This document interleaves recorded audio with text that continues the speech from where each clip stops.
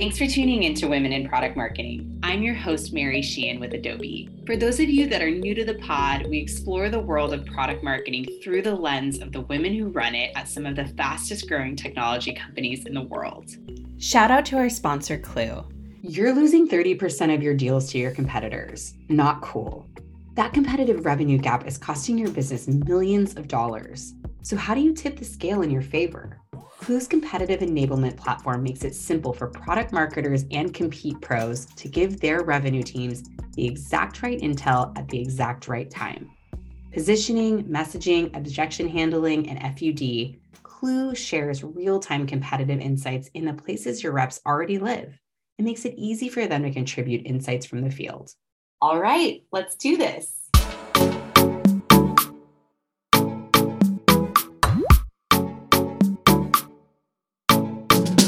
Hello and welcome to Women in Product Marketing. I'm your host, Mary Sheehan with Adobe. Today, I have the absolute pleasure to interview Pallavi Vanacharla, the VP of Product Marketing at New Relic.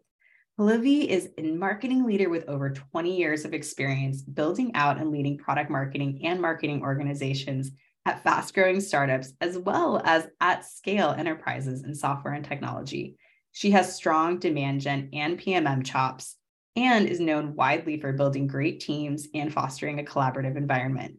Prior to New Relic, Pallavi has led teams at Twilio, Intuit, Cisco, and more. Welcome to the show. We're so excited to have you today. Hey, Mary. I'm so excited to be here as well. And kudos to you. What a great cause. Women in product marketing, love it. Happy to be here and share where I can. Thank you so much. Well, really excited to pick your brain today and get some of these amazing insights and just kick us off to get to know you a little bit better. Love to understand a time where you have failed and what you have learned from this. Oh my God, all the time, Mary. Me too. I love this question. It's humanizing, right? Let me give a little bit of framing. Failures are happening constantly. And I think that's actually a really awesome thing, because if you're not failing, you're probably not trying hard enough, right? So it's a good thing if folks are failing, because you're stretching yourself, you're pushing the boundaries, you're pushing the envelope. Earlier in my career, when I failed, for example, I'll give you this I think probably my second job, I had hosted a webinar and I was supposed to provide a recording of our demo to the webinar team. It was an external agency that was hosting it and running it. And they had an older system. They wanted the demo link 2 days prior. I gave it to them a day prior because I was late.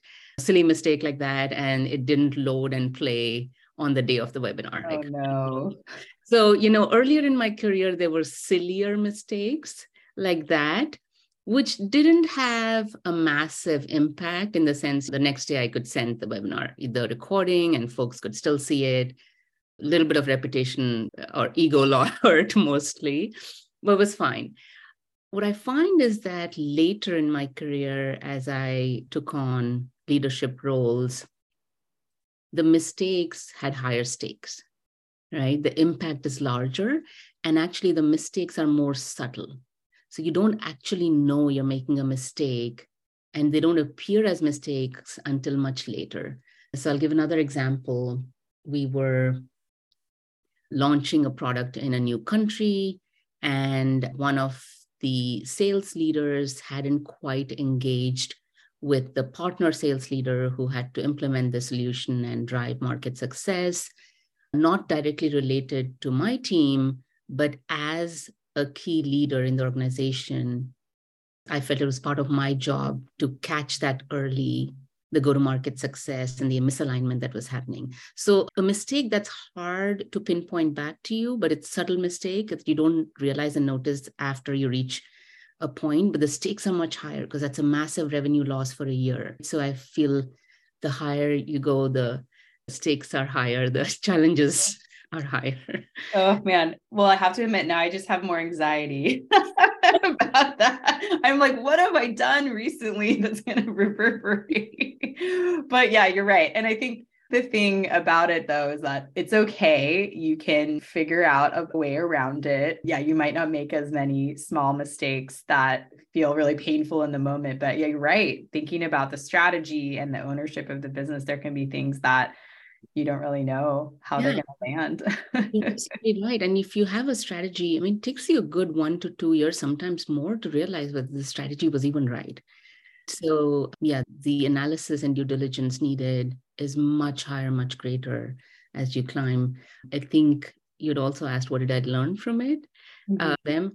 I think the biggest lesson for me through my journey is, because I believe mistakes are an essential part of growth, it's just treating myself with kindness and grace and not beating myself up for a mistake is the biggest lesson for me. And that's very important in order to march forward and make more mistakes, right? Be okay with mistakes is treat yourself with grace and kindness when that happens. That is such great advice. Thank you so much for sharing that. Absolutely. Well, you're the VP of Product Marketing at New Relic. Please tell us more about your role and about New Relic. Absolutely. Oh, I love New Relic. This is my 4th month in. It's one of the most exciting companies I have ever worked at. It's the most innovative company in the space. New Relic provides an observability platform, and GigaOM just named us the most innovative company because, and it's true, like we are innovating at such a rapid pace across everything, across our platform, across our pricing model, across go-to-market. A couple of years back, we adopted the PLG motion, amazing technology, amazing pace of innovation, and great company and leaders. I'm really happy to be here. And I have a team of product marketers, very talented, working on various aspects of the platform, driving market success. So that's New Relic in a nutshell. That is so great to hear. Your enthusiasm for the company is just contagious, I have to say. And prepping for this interview, I was telling a few people that I was interviewing you, and actually everyone loves New Relic. So it must be fun to work there. And congratulations on the new award, was it from GigaOM, naming you, top innovator? That's really incredible. So glad to see that you're living it and that it's a fun place to be. And that's just what it's all about, right? True. Thank you. Well, I know that you have many strengths in general and many strengths as a PMM, but one of them that I wanted to talk about today was really about positioning, and not just a positioning statement, but creating differentiated positioning. Can you tell us a little bit about what's core to that for you and what your process is like? I love this question, Mary, because as you know, you're a seasoned and accomplished product marketer yourself. Positioning is sort of the essence of product marketing, right? Like we have to get that right. If we do nothing else, we just have to get this one right. Our positioning messaging is core and critical to our role. The way I think about positioning is oftentimes, PMMs will combine positioning and messaging together. I like to decouple them. They're completely different processes and different initiatives. So you have to do positioning in order to get to messaging. And in my mind, the trick to doing great positioning is, if you think about positioning, the positioning statement, Jeffrey Moore's classic positioning statement, if you think about that as the output, then the input is a whole bunch of analysis, customer insights, competitive analysis, market trends, really understanding what's the prioritized customer needs and criteria in making a try or a buy decision for a product. And so all this analysis and insight goes into this. So really the output is as good as the input, right? So if you do the due diligence and the research and talk to customers and understand the landscape in the market, then the output will be better. And the output is never really done in isolation. It's always a discussion and debate to get to what's the competitive positioning. And when I think about the competitive positioning, I think about 3 things as, in a way, a criteria for approval, if this positioning is strong or not. The first thing is it compelling for the customer audience, right? Like, is it going to resonate with them? And is it compelling enough for them to act on it? So that's number one. Number two is how sustainable is it? What's the shelf life of this advantage? How quickly will the competitors catch up? So if you think about the first one, is it a deep enough moat? Is it compelling enough? This one is how long is the moat? How much time will it take for them to cross and catch up to this particular competitive advantage? And once they catch up, what's the next in line, right? So it's always a moving target. So that's the second one. The third one is, can we defend it? Do we either have proof points or can we get proof points to defend our position in the market? So those are the three things that I look for in the competitive positioning. I'm sure most people or whoever's done a bit of product marketing has done positioning in a similar way. You have the positioning matrix, a 2x2 matrix, and you're looking at what are the vectors or the angles in which you'll position all your competitors and where do you sit versus your competitors.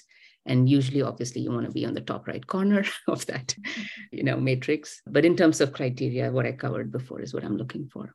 That's really great. And I think it's so helpful to pause on this. So I'll just recap them. It's compelling to your audience, sustainable over a period of time, and also defensible with proof points. Because the reality of it is, even though we know that, and this is a really great approach, we're often moving so fast that we maybe don't always pause to say, is this actually compelling to our audience?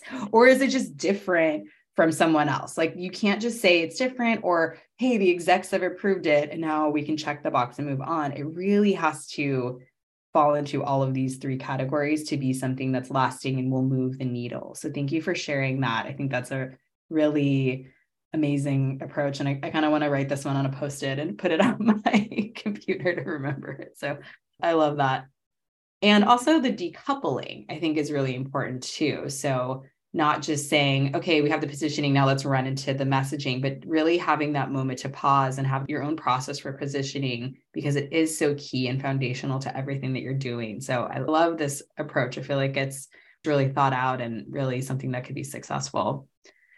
So another topic I wanted to pick your brain on today was, we talk on the show a lot about the PMM structure and how you should organize your team, but you have a really great track record of building high-performing teams. Can you share a little bit more about how you do that? Absolutely. Great question, and one that I think about a lot. So thank you for asking that, Mary. My view is that high-performing teams is not some esoteric sort of, org or function you get to. You actually get there with high-performing individuals. It's a collection of high-performing individuals that creates a high-performing team. And so my focus has always been to, if I have the luxury of hiring PMMs, is to hire really great, talented PMMs who are, in most cases, far better than me in at least one or two aspects. So the entire team can benefit from them and they can raise the bar for everybody. So that's my goal there. And if I've inherited a team, to really understand the team and up-level the skill and craft as needed, but on a personalized individual basis, right? So really unpack and understand where each PMM is. PMM is so broad, such a broad function that no one PMM, unless they spend a lifetime in product marketing, will ever be an expert in every aspect of it. So everybody has strengths and opportunities, including me. I've spent many, many years in it, and yet still I'm not an expert in every aspect of product marketing. And that's the reality for all of us. And so really understanding where each person sits in their skills and talent and grooming them to the next level is really important. So I would say high-performing team, number one task is hire and groom really strong individual PMMs. Then the second aspect of building a high-performing team to me is the organizational part, right? Having a clear charter that all your stakeholders are aligned on, having a clear strategy and plan and measurement sort of operating mechanisms that you regularly track your success measures and big rocks and make sure you're working on those. Those are all the operational stuff. But I would say the operational aspects, regardless of how good your operational rigor is, it will not bear fruit if your team is not individually like made up of talented, skilled PMMs. So really focus on the team first, and the rest is, happens naturally. I'm noticing a theme here with your questions, and it's input equals output. So with positioning, with your team, let's see where else we can connect the dots. That's not a surprising answer when you think of it, but I love that you're really thinking about building up the team members, thinking about the harmony of the team and the strength that they bring into it. This isn't like, hey, go do some escape rooms and some team building, and then therefore you will have an amazing team. Like, you have to be really thoughtful about the individuals that you're bringing and the training that you're giving them too, I'm sure, in some cases, and all of that. So I think this is a really thoughtful approach as well. I agree with you. And I will add one thing. The team is going to be as great as the bar you set for them.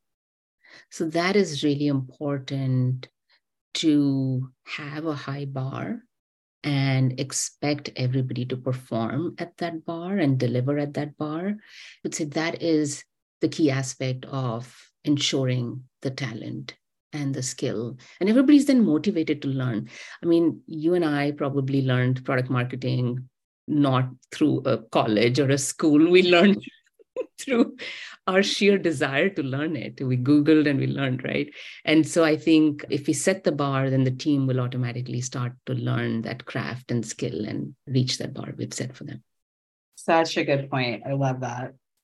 And now this is actually a great segue. So you recently did an AMA and Ask Me Anything with Sharebird. And one of the top questions that was asked was actually around hiring and building that team. So how do you hire great PMM talent? What do you look for?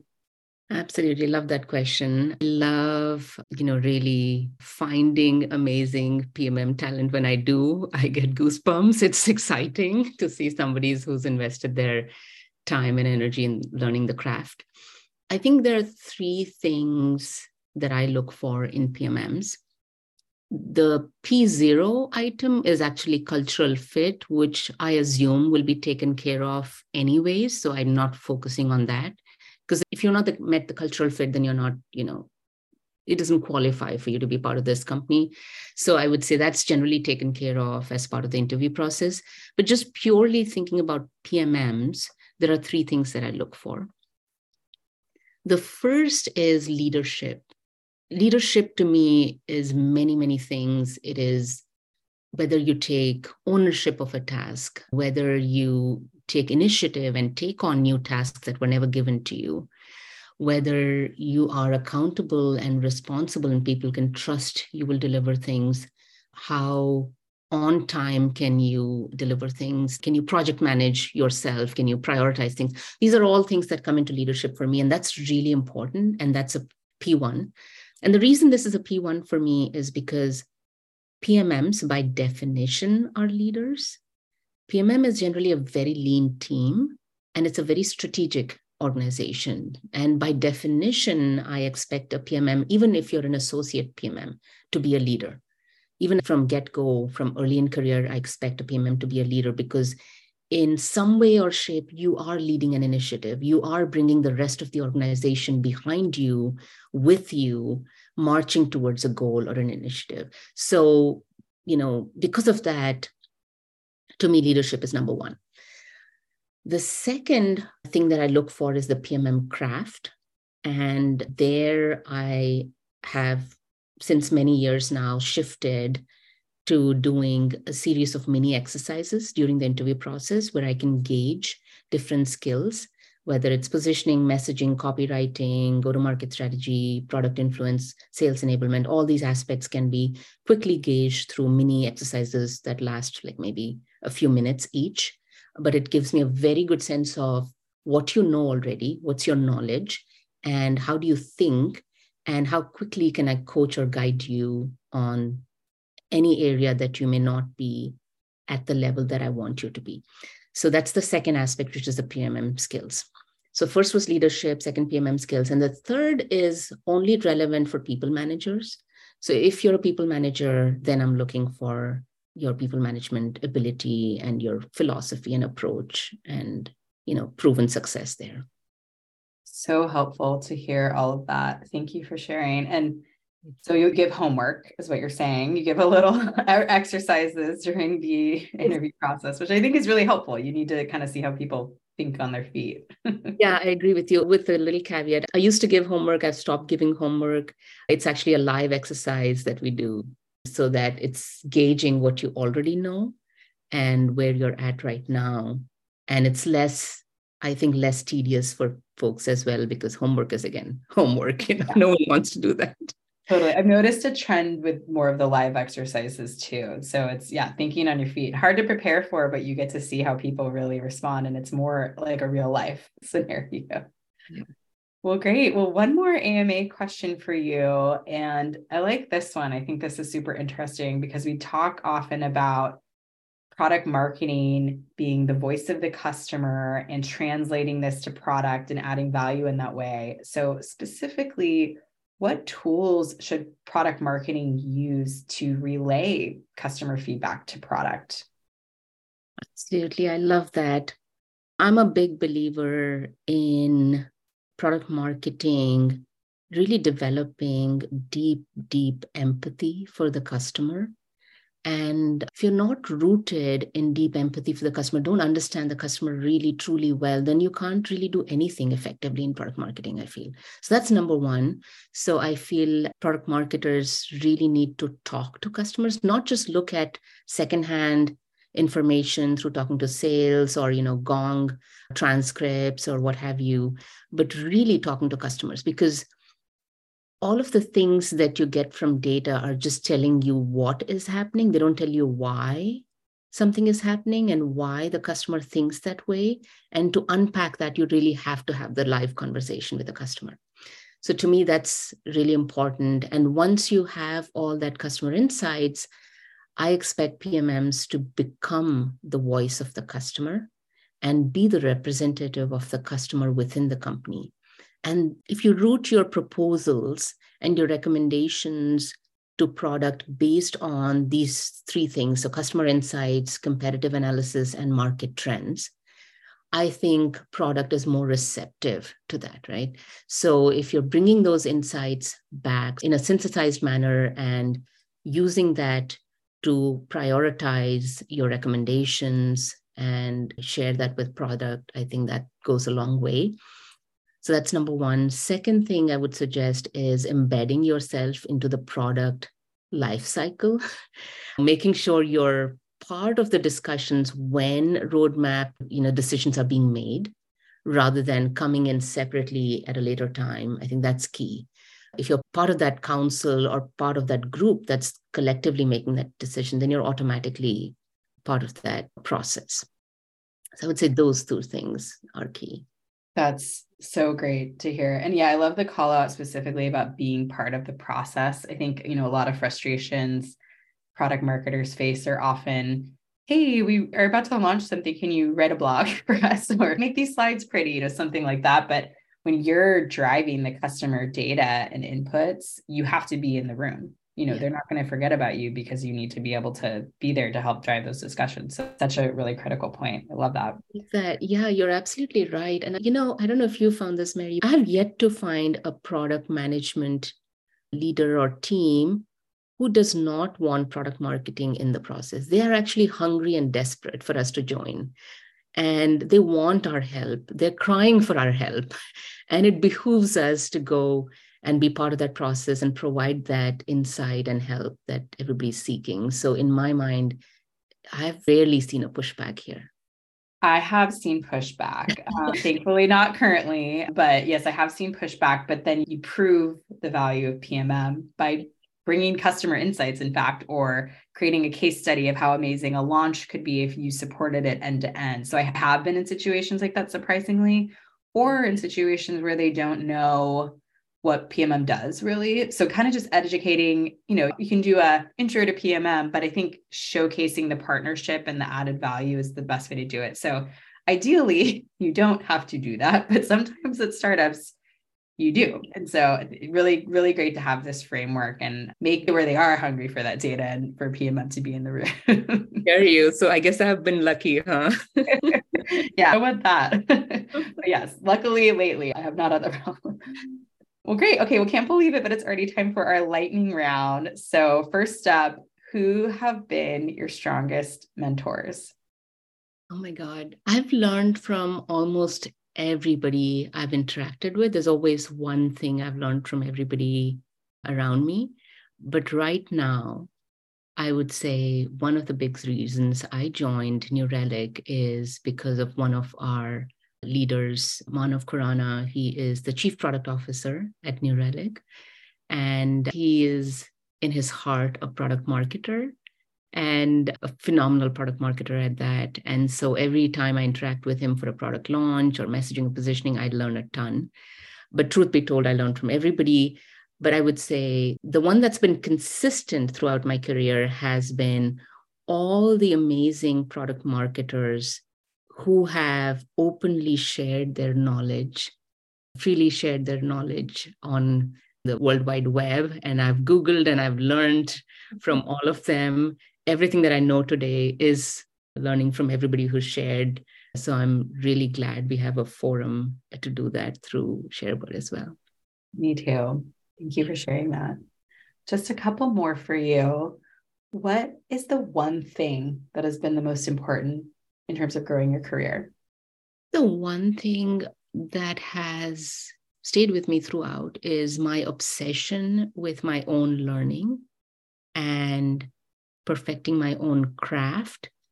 That is probably the only thing I care about. And that's what I've cared about from get-go. And that has helped me grow from strength to strength and continue the journey I'm on. That's really beautiful. All right, last question for you. Why product marketing? Good question. Great question. Actually, I don't consider myself a true product marketer. I consider myself a full stack marketer. The first 10 years of my life, I built and ran marketing ground up. So it's only in the last half of my career that I switched to product marketing. And it was a conscious decision because of all the functions in marketing, I think I fell in love with product marketing the most because it's such a strategic function.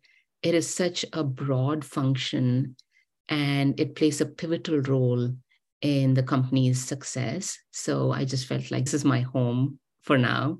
But after this last stint, I'll go back to leading marketing again, go broad again. So I straddle both worlds in some ways, but product marketing, within marketing, this is my favorite function. I love that. Well, thank you so much, Pallavi. This has been such a fun conversation. You're so insightful and such a thoughtful leader. So thank you so much for sharing today. I've learned a lot. I think our listeners will too, and just really enjoyed it. Thank you so much for being here today. Absolutely, Mary. And in this short time, I've enjoyed, our pre-interview chat and getting to know you a little bit. You're such an amazing leader, and I'm looking forward to reading your book as well. That is amazing. Thank you for sharing your knowledge. Thank you so much. All right. Well, thanks again. Take care. Thank you. Bye. This show is produced by ShareBird, the knowledge sharing platform for the fastest growing teams. It's the place to get on-demand answers to your questions and learn from leaders in the top of their field. Want more advice and insights? Head to sharebird.com.